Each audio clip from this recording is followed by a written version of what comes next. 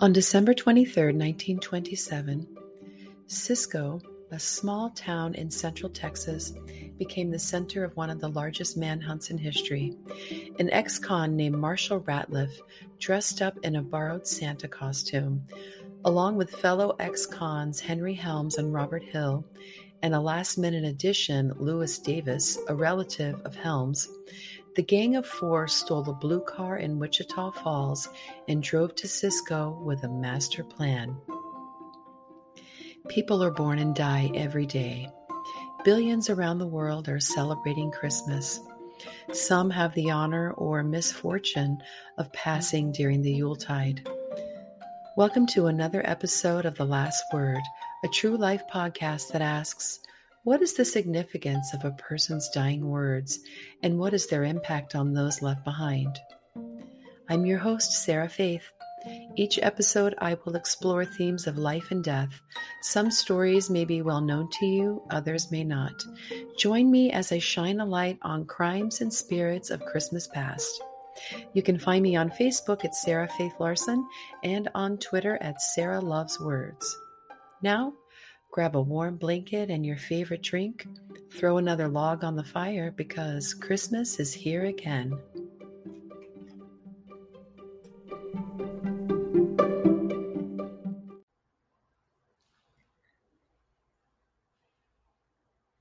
One of the hostages was bank president Alex Spears. In the chaos, most of the hostages escaped. The bank robbers kept two girls as hostages, though. Laverne Comer, age 12, and Emma Mae Robertson, age 10, were used as human shields as the robbers fled the scene. The deputy, George Carmichael, took a bullet from one of the fugitives. Officer Reddies went to the aid of his fellow officer. The gang made a run for their getaway car through a hail of ammunition. Blocking the alley was Chief Bedford. He did not go down without a fight. It took 5 bullets to bring down this 25-year veteran of the force. He died in the hospital on Christmas Day. His deputy, Officer Carmichael, died a month later on January 17th. 6 other civilians were wounded. Helms, Hill, and Davis dropped off Ratliff in full Santa suit on Main Street, where excited children followed after him. He answered their questions with a smile and a pat on the head. Around noon, he rendezvoused with his friends in a nearby alley. The children followed Santa and his merry band of robbers into the First National Bank of Cisco. At this time, bank robberies occurred on the daily in Texas, sometimes 3 a day. The Texas Bankers Association offered a $5,000 bounty to anyone shooting a robber in the act. That was a lot of cash almost a century ago, 2 years before the stock market crashed. The cashier greeted Ratliff with a friendly, "Hello, Santa." He did not respond, but proceeded to the deposit slip island in the middle of the bank. The cashier called out to Ratliff again with no response. That's when his accomplice, Robert Hill, pointed a pistol at the cashier and yelled, "Hands up!" Helms and Davis brandished their guns now. An eyewitness named Boyce House recalled it was the most spectacular crime in the history of the Southwest, surpassing any which Billy the Kid or the James Boys had ever figured. All eyes were on Ratliff as he pushed through the swinging door past the cashier's desk straight into the cashier's cage. There, he withdrew a pistol hidden in a drawer beneath the counter. Santa wasted no time ordering an employee to fill a bag with cash and bonds. Then he forced an employee to open a vault while his 3 armed cohorts kept eyes on everyone else. But someone got by them. Mrs. Blassingame and her 6-year-old daughter, Frances, entered the bank to catch a glimpse of Santa. It didn't take long for her to realize she'd walked in on a robbery in progress. She pulled her daughter through the bank to the side door that opened to the alley. By now, the robbers had spotted the mother and daughter. They threatened to shoot her as she passed by the bookkeeper's office. Mrs. Blassingame alerted them that the bank was being robbed. She burst into the alley shouting for the police. She and her daughter ran the block to City Hall and the police department, alerting everyone she encountered on her way. Remember our eyewitness Boyce House? Here's what he had to say about the sheriff's response to the Santa holding up the First National Bank. Police Chief Bitt Bedford was a giant of a man and a veteran police officer. Armed with a riot gun, the chief gave orders to his officers to cover the entrances and took post in the alleyway. Inside the bank, things had heated up. While one of his cohorts shouted at a bookkeeper, "Don't look at me!" Santa Claus exited the vault with a bag full of Christmas loot. One customer escaped and informed the authorities of the situation inside the bank. The robbers ordered the hostages, some of them wounded, to file out through the door towards their stolen getaway car. One of the hostages was the bank president, Alex Spears. In the chaos, most of the hostages escaped. The bank robbers kept two girls as hostages. Laverne Comer, age 12, and Emma Mae Robertson, age 10, and used them as human shields as they fled the scene. The deputy George Carmichael took a bullet from one of the fugitives. Officer Reddies went to the aid of his fellow officer. The gang made a run for their getaway car through a hail of ammunition. Blocking the alley was Chief Bedford. He did not go down without a fight. It took 5 bullets to bring down this 25-year veteran of the force. He died in the hospital on Christmas Day. His deputy, Officer Carmichael, died a month later on January 17th. 6 other civilians were wounded. The fugitives had not escaped unharmed. Ratliff, or Santa, had been shot in the chin and the leg. Lewis Davis had been severely wounded. A last-minute add-on, he struggled to support his family and had never before committed a crime. In a scene right out of Stupid Criminals, their getaway car ran out of gas because they had forgotten to fill it prior to robbing the bank. Shadowed by the angry mob from Main Street, the gang hunted down a new ride. Joined by an armed civilian, Officer Reddies had obtained a rifle and continued his pursuit on foot. One of the officers shot out a tire. The car stopped and the robbers erupted out of the doors and pointed their guns at a passing car. 14-year-old Woodrow Wilson Harris must have been scared out of his mind when Santa jumped out in front of his car and demanded it. Quicker than Santa can deliver presents on Christmas Eve, the robbers transferred the loot, the hostages, and their wounded comrade Davis to the new getaway car. Woodrow was young, but he wasn't stupid. He had relinquished the car, but not the keys. Davis had lost consciousness, so they abandoned him there. They took the hostages back to the first car. The gun battle raged on. Hill took a bullet during one of the getaway car transfers.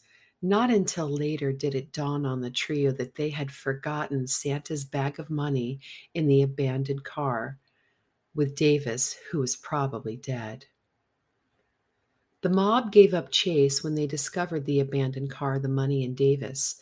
They returned the stolen $12,400 in cash and $150,000 in non-negotiable securities to the bank. The bank had been peppered with an estimated 200 bullets. Davis died from his wounds in a hospital in Fort Worth. The trio raced back down Avenue D near the bank and took a hard turn onto a dirt road. One drove while the other 2 shot at their pursuers and hurled roofing nails at them in hopes of blowing out their tires. The car turned down an overgrown pasture. About 2 miles from town, their escape route was impassable with overgrowth. They abandoned the car and their 2 hostages. According to Boyce House, officers and citizens poured in from all that section of the state, and such a manhunt as Western Texas had never seen before was soon in progress. Many members of the posse were on horseback or on foot as they beat their way through clumps of trees, searched high grass in the bottoms of ravines, and peered around boulders and canyons. The discovery of an overcoat, blood-stained gloves and rags, and a suitcase full of first-aid necessities by search parties indicated the gang was prepared for bloodshed. These are the same guys who forgot to gas up the getaway car, but they brought a first aid kit. Wow. Despite their best efforts, the search parties lost track of the fugitives. The search continued through Christmas Eve and Christmas Day. The trio knew that fleeing on foot was less than ideal. They hijacked another vehicle. This one was driven by a young driller named Carl Wiley. The trio forced Wiley to drive. Wiley's father shot at the vehicle as they fled. That shot struck his son. Hiding out that night was rough. Injured, tired, pissed off, and paranoid, they had nothing to eat but oranges, which they did not share with Carl, their injured hostage. They hatched a plan to return to Cisco and hide in plain sight. They released their injured hostage and his vehicle and hunted a new ride. Ice and sleet slowed down the men who were depleted from their injuries and lack of nutrition. Christmas morning, the trio was spotted crossing the Brazos River. When they saw the officers and the posse from town were armed, the men backed up. The posse and the officers got back into their cars and chased after the bandits through an oil field. A full-blown car chase ended in a shootout with the fugitives. One deputy sheriff involved was Cy Bradford, Texas Ranger and legendary lawman. Bradford's car had not come to a full stop before he was out of it. Armed with his double-barrel shotgun he named Old Betsy, he fired and one of the robbers went down. He reloaded and shot at the two who continued to retreat on foot and fire over their shoulders at their pursuers. One went down but staggered back up. The officer reloaded and shot again. Another went down. He too got back up and ran on. Ratliff went down. Hill and Helms escaped into the woods by the Brazos River. Santa was caught with 6 pistols, including the one he'd stolen from the bank. He had no less than 6 gunshot wounds. December 30th in Graham, Texas, Hill and Helms were caught with a total of 7 firearms when a private citizen phoned in a tip. They were hungry and injured, but both lived to stand trial. After an unsuccessful insanity defense, Helms was executed by electric chair on September 6, 1929, for the shooting of 2 law officers.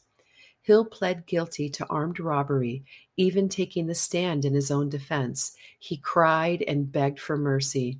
He was sentenced to 99 years in prison. He escaped not once but 3 times. He was paroled in the 1940s after chilling out on the prison breaks. It seemed he changed his name and became a productive citizen. He passed away in 1996. January 27, 1928, Ratliff, Santa, was convicted of armed robbery. Like his accomplice, he was sentenced to 99 years in prison. Perhaps it was the testimony of 10-year-old Emma Mae Robinson that she had been kidnapped by Santa after he robbed the bank. Following his sentencing, on his walk back to his cell, he was heard saying, "That's no hill for a high stepper like me." In spite of the fact that no witnesses could testify seeing Santa fire his weapon, on March 30th, he was sentenced to death for the shootings of Deputy Carmichael and Police Chief Bedford. Ratliff appealed and even sought an insanity plea. When all that failed, his own mother filed an insanity hearing. But the citizens of Eastland County were having none of it. Why was Ratliff still alive? He should have been executed already. A judge ordered that Ratliff be extradited to Eastland County Jail for the theft of the Oldsmobile. I don't know about you, but my impression of this criminal Santa has evoked images of Bruce Willis, Liam Neeson, or Jason Statham as Ratliff, the unstoppable villain, always one step ahead of the law. While awaiting execution at Eastland County Jail, he faked paralysis, completely duped the deputies, Jones and Kilbourne, into feeding and bathing him. Ratliff managed to obtain a six-shooter, which he used to fatally wound Jones. He engaged Kilbourne in a hand-to-hand combat and managed to get off two shots that were no good. Townsfolk crowded to see into the jail as Kilbourne overpowered Ratliff and beat him into unconsciousness. Overnight, a mob of 2,000 formed outside the jail, all hungry for Ratliff's head on a cookie sheet. Kilbourne refused the crowd's demands to serve up Ratliff for some old-fashioned vigilante justice. Kilbourne lost control of the situation when a group of 15 to 20 rushed the jail and overpowered him. Hands and feet bound, the mob carried out Ratliff to the street behind the Majestic Theater, where a popular play called The Noose was being presented. That's where they set up a makeshift gallows and planned to hang Ratliff. Their first attempt failed when the knot came loose and Ratliff crashed down to the ground. They got it right the second time, stringing him up 15 feet with stronger rope. What were the Santa Claus bank robber's last words? "Forgive me, boys." It took 20 minutes for him to die. He was pronounced dead at 9:55, November 19, 1928. That night, Deputy Jones, who had been shot in the jail by Ratliff, died. A grand jury was formed to investigate the lynching of Ratliff, but no one was ever brought to trial for their participation. His body had been laid out at a furniture store. Reports said that thousands came to view his body before the judge ordered the corpse removed. The family claimed the body and arranged for him to be buried in Fort Worth. The greatest manhunt in the history of West Texas had ended. The celebrated trials had been the last held at the old courthouse. It was demolished soon after. The First National Bank is in a new building now. There is a painting that depicts the robbery that hangs alongside newspaper clippings and photos from the period.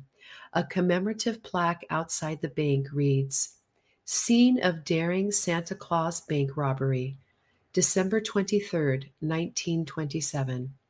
During Christmas festivities, costumed Santa and three fellow bandits looted bank of $12,000 cash and $150,000 in securities. They escaped through gun battle with two little girls as hostages. A 3-day manhunt followed. The children and money were recovered. The robbers captured. 6 persons were killed, 8 injured. Later, a mob lynched Santa when he broke out of jail. Recorded Texas Landmark, 1967. When I come back, I'll share a Hollywood rags to riches story that led to an unusual kidnapping. Called A Monument of the Cinema and the Most Beautiful Gift the Cinema Made to Us, by age 29, Charlie Chaplin was an international star far beyond the poverty of his childhood. The pioneer of the silent film era received an honorary Academy Award in 1972 for the incalculable effect he has made in making motion pictures the art form of this century. He lived in pursuit of perfection and was up to his little mustache in scandals. When the FBI opened an investigation against Chaplin in 1953, he relocated to Switzerland. Of his exit, he said, "I have been the object of lies and propaganda by powerful reactionary groups who, by their influence and by the aid of America's yellow press, have created an unhealthy atmosphere in which liberal-minded individuals can be singled out and persecuted. Under these conditions, I find it virtually impossible to continue my motion picture work, and I have therefore given up my residence in the United States." Chaplin's popularity in the U.S. was unprecedented.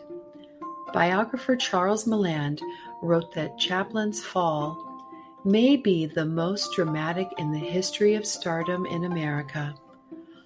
I'll point out that Milland's biography, Chaplin and American Culture, was published in 1991. We can all agree that Chaplin lived a remarkable life, but what happened after his death is extraordinary. By 1977, he was 88 years old and in failing health. Chaplin passed away in Switzerland early Christmas morning. On December 27th, Chaplin was interred at Coursier-sur-Vevey Cemetery. Actor Bob Hope said, "We were lucky to have lived in his time." On March 1st, 1978, Chaplin's coffin was dug up and his body stolen. One of the robbers, who went by the alias Mr. Rochat, attempted to collect $600,000 in ransom via telephone from Chaplin's widow, Una, who had just inherited $100 million.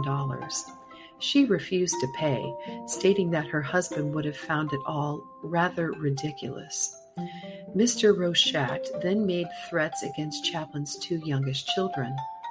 A 5-week police investigation located Chaplin's body buried in a cornfield beside Lake Geneva, 1 mile from his home.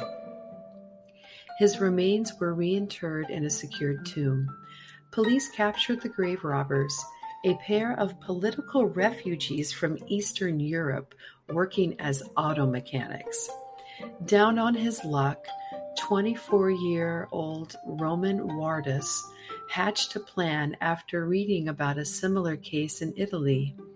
Wardus said work was hard to come by as an immigrant, and he had no qualms about grave desecration. He recruited his friend, Gansho Ganev, age 38, to help him dig up Chaplin's coffin. Ganev said, "I was not bothered about lifting the coffin. Death is not so important where I come from." He claimed he helped with logistics but had no part in the ransom calls.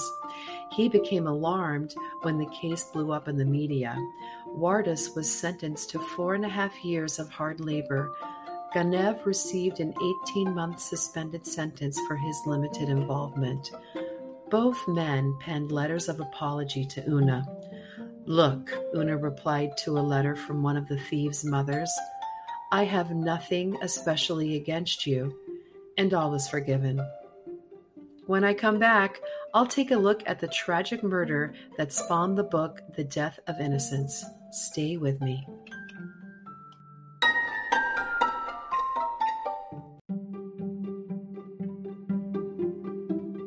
JonBenét Ramsey was born August 6, 1990 in Atlanta to John and Patsy Ramsey. The family relocated to Boulder, Colorado, where little JonBenét was crowned Little Miss Colorado and National Tiny Miss Beauty, among others. On December 23, 1996, police receive a 911 call from the Ramsey home, but later the call is dismissed as a mistaken call by a drunken guest. On December 25th, JonBenét receives a new bike for Christmas. The Ramseys attend a Christmas party at the home of family friend Fleet White. They return home that night and put JonBenét to bed. December 26th, just after midnight, a neighbor notices the kitchen light on at the Ramsey house. It has been argued that the little girl got out of bed and sneaked downstairs, where she had an argument with her brother Burke over a late-night snack of pineapple. This was later verified. 5:30 a.m. on December 26th, Patsy goes into the kitchen to make coffee, and there on the back stairs, she discovers a 2.5-page handwritten ransom note from someone who claimed to have kidnapped JonBenét. The note claims that JonBenét has been kidnapped by, quote, a group of individuals that represent a small foreign faction, end quote. The note gave specific instructions to withdraw $118,000, which was the same amount as John's Christmas bonus. The note promised John, "You stand a 99% chance of killing your daughter if you try to outsmart us." Although the writer of the letter said JonBenét would be beheaded if the Ramseys contacted authorities, Patsy called 911. Officer Rick French arrives in under 30 minutes and searches the home. He reportedly pauses by a particular door that leads to the basement. but he leaves it unopened. At 10:30 a.m., John Ramsey goes missing for an hour. Allegedly, he went to get the mail, but their mail was always delivered through the slot in the front door. So where did he go? At 1 p.m., Detective Arndt notifies John and his friend Fleet White that they are conducting a search of the house. The two men join in on the search. They are told that the home has been searched top to bottom. It only took 5 minutes for John to discover his daughter's body in a place police appeared to have overlooked. The girl's skull was fractured and a garrote was fastened around her neck. Her mouth and neck were bound with duct tape. That's when John opened the door Officer French had neglected to open hours earlier. He found the body of his daughter. He picked her up and ran screaming upstairs, leaving the basement door open behind him. The crime scene was contaminated, and her body had been moved to the living room. At 10:45, the coroner collected her body. 1:30 p.m., police announce again that they have secured the home. The Ramsey family is advised not to leave town. Meanwhile, John Ramsey is overheard calling his pilot to arrange a flight to Atlanta. December 31st, the little girl's body is returned to Marietta, Georgia, where she is buried next to her older sister who had died in a car accident in 1992. The family remained in Georgia, and the investigation followed them there. Authorities were eager to speak to the family, who had agreed to a 45-minute interview with CNN after claiming to be too grief-stricken to speak with investigators. A media circus surrounded the family, the police, and anyone who might have insight into the high-profile case. In the TV interview, Patsy warned the parents of Boulder to keep their babies close to them because there was a killer on the loose. She added that the Ramseys were good Christians who would do anything for their family. January 7th, news reports that a preliminary or practice ransom note has been discovered. February 27th, John Benet's half-brother John Andrew is interviewed, though he was not in town at the time of the murder. March 7th, expert handwriting analysis revealed that John has been eliminated as the author of the note, but there's a chance Patsy may have written it. The next day, authorities searched the Michigan summer home in search of unrehearsed examples of Patty's handwriting. DNA is tested and retested, but results are not made public. April 19th, this is still 1997, the parents become the prime suspects. Police conduct hours of formal interviews with John and Patsy. Boulder's district attorney, Alex Hunter, said obviously the focus is on these two people. New statements replaced the ones collected immediately after the murder. July 14th, 7 months after the murder, the autopsy results are released. According to CNN, a deep ligature around the victim's neck and another around the right wrist, evidence she was bound and strangled. She was struck on the head violently enough to cause bleeding and an 8.5-inch fracture to her skull. The report also confirmed that she had been sexually assaulted. January 1998. It's been more than a year since their child died. The Ramseys are not cooperating with authorities. After 2 months, John and Patsy finally surrendered their clothes from the night in question: 2 shirts, a pair of pants, and a sweater. March 12, 1998, a grand jury is convened. June 1998, John Benet's older brother Burke, age 11 now, is interviewed for the first time. Mark Beckner, the lead investigator, said that they have significant results from the 1,500-plus pieces of evidence recovered from the Ramsey home. Police did not share the results. August 6, 1998, Detective Steve Thomas writes an 8-page letter of resignation, stating that D.A. Hunter's office, quote, crippled the case, and elements have been, quote, thoroughly compromised. The governor asks if he needs to step in. 2 weeks later, White, the family friend who hosted the party the night before JonBenet was murdered, and the friend who was with John when he discovered JonBenet, asked that someone replace DA Hunter on the Ramsey case. The governor steps in. August 20th, police reveal that JonBenet's brother's voice can be heard multiple times in the background of Patsy's 911 call, but the original report stated that Burke was asleep at the time. September 24th, 1998, homicide detective Lou Smith submits his letter of resignation, stating that the investigation was wrongly focused on the family and that, quote, a very dangerous killer is out there. This provides leverage in the Ramseys' continued fight to convince authorities to shift the focus of their investigation away from the family. October 20th, grand jury begins hearing evidence that included DNA, hair, and fibers from the scene. 9 days later, the grand jury tours the home in Boulder. The National Enquirer stated 2 anonymous sources accused photographer Steve Miles of the murder.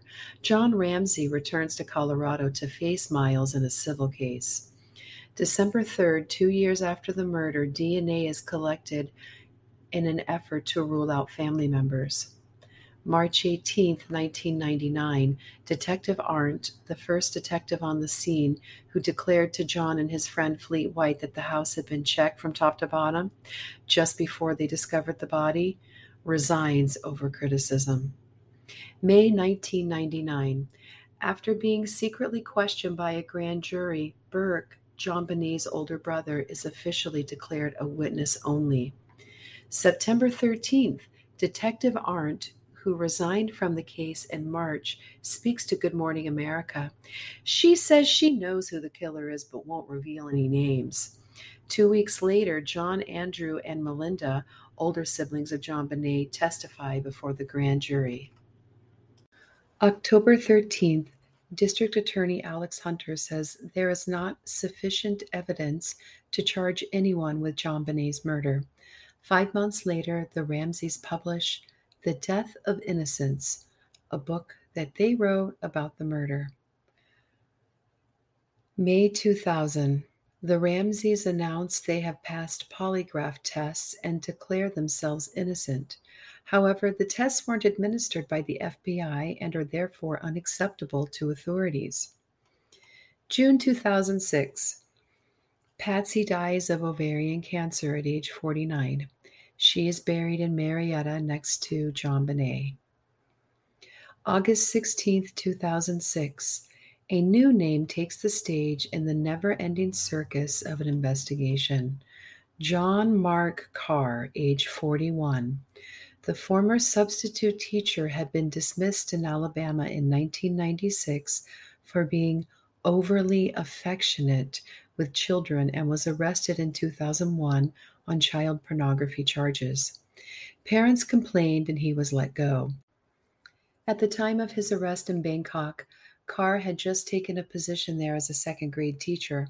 Carr was arrested on suspicion of murder. He was obsessed with JonBenet. The media nearly self-destructed, though, when Carr's confession was proven false. He was branded an attention-seeking pedophile who confessed to JonBenet's murder to be part of the story and wallow in the attention. The charges related to the pornography and involvement in JonBenet's murder were dropped. In 2007, he was arrested following a domestic dispute in Atlanta with his girlfriend. In 2010, he was wanted by police again for stalking and cult-related activities. But he was hard to find because he was living under an assumed female identity. Gender reassignment or clever disguise? Who knows? Things are about to get really weird. Buckle up. Samantha Spiegel says she met Carr 10 years ago at Sacred Heart Catholic School in San Francisco. He was a teacher's aide in her 4th grade class. She was 9. When she was 17, she saw Carr on TV for a court hearing and contacted him. She says they formed an intense internet relationship. After thousands of emails, Spiegel claims Carr convinced her that she was special to him and it was her destiny to be recruited into his cult he called the Immaculates. Spiegel says that Carr is attempting to create a cult of JonBenét lookalikes, little girls as young as 4 with tiny feet. She alleges that when a little girl he recruited to help him recruit other little girls escaped his influence, Carr threatened to harm the child. Carr proposed marriage to Spiegel, but her parents intervened by sending her to rehab for 18 months with the hope of shielding her from Carr's influence. It didn't stop him from trying. For 2 years, he demanded that she continue to recruit little girls for his cult. When she emerged from rehab, he was living as a woman he called Delia Alexis Reich. When Spiegel didn't connect with Carr's new identity, he began threatening her. He said that if I got in the way of his little girls, he would hunt me down and have me killed. In her opinion, Carr is living as a woman to get close to little girls. In court, she produced an email from Carr that read, I want to hurt you. If you deceive me, I will kill you. I know where you live. A police investigation revealed that Carr, or Reich, had managed to amass 30 followers. This is as far as I'm going down this rabbit hole of utter madness. In 2008, DNA from a third party is detected on JonBenét's clothing, clearing family members. In 2010, police in Boulder conducted a fresh round of interviews. January 27, 2013, an article in the Boulder Daily Camera reports that the grand jury in 1999 voted to indict John and Patsy Ramsey on charges of child abuse resulting in death, but District Attorney Hunter said they lacked sufficient evidence and he did not sign the indictment. September 12, 2016. Remember the older brother named Burke? He finally speaks out about his sister's murder. In an interview with Dr. Phil, Burke says twice, it was probably some pedophile in the pageant audience. 3 months later, a docuseries about the murder airs on CBS. It suggests that Burke was the culprit. Burke files a $250 million defamation lawsuit against the production company, the network, and Dr. Werner Spitz, an expert featured in the series. This is followed by a similar suit by John Ramsey.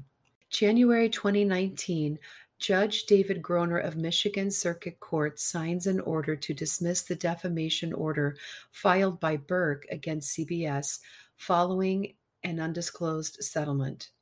Court records show that similar settlement agreements were reached on the same day in John Ramsey's separate defamation suits. That month, another false confession surfaces from a man who had been cleared previously of involvement. Gary Oliva, a known sex offender in the Boulder area at the time of JonBenét's murder, was arrested in 2000 on drug charges. Police found a magazine cutout of JonBenet in his backpack. He was released and arrested again in 2016. He is serving out a 10-year sentence for child abuse. A former classmate and music publicist, Michael Vale, claimed to have received letters where Oliva confessed to murdering JonBenet. Excerpts were run in the Daily Mail UK. He says, I never loved anyone like I did JonBenet, and yet I let her slip and her head bashed in half, and I watched her die. It was an accident, please believe me. She was not like the other kids. JonBenet completely changed me and removed all evil from me. Just one look at her beautiful face, her glowing, beautiful skin, and her divine God body, I realized I was wrong to kill other kids. Yet by accident she died, and it was my fault. Vale also told the Daily Mail, my suspicions began when Gary called me late at night on December 26, 1996. He was sobbing and said, I heard a little girl. Vale claims he attempted to share his suspicions with Boulder police but was unable to reach them. Boulder City spokeswoman Sarah Huntley told CrimeSider, "There was a point in time in the investigation when it's fair to say he was a suspect. But authorities say DNA from the scene didn't match Oliva. Was this another false confession? Guess what else they found in his backpack? A stun gun, which authorities believe the killer used to disable JonBenet. Gary Oliva is scheduled to be released October 3rd, 2025. December 20th, 2021, last week. 25 years after a little girl was murdered, the city of Boulder released a statement that they have processed over 1,500 pieces of evidence and analyzed close to 1,000 DNA samples in relation to JonBenet's murder. Boulder Police Department are actively using new technology to enhance the investigation, and they check regularly for DNA matches. The Sun ran an article a couple of days ago featuring some quotes from JonBenet's older brother, John Andrew.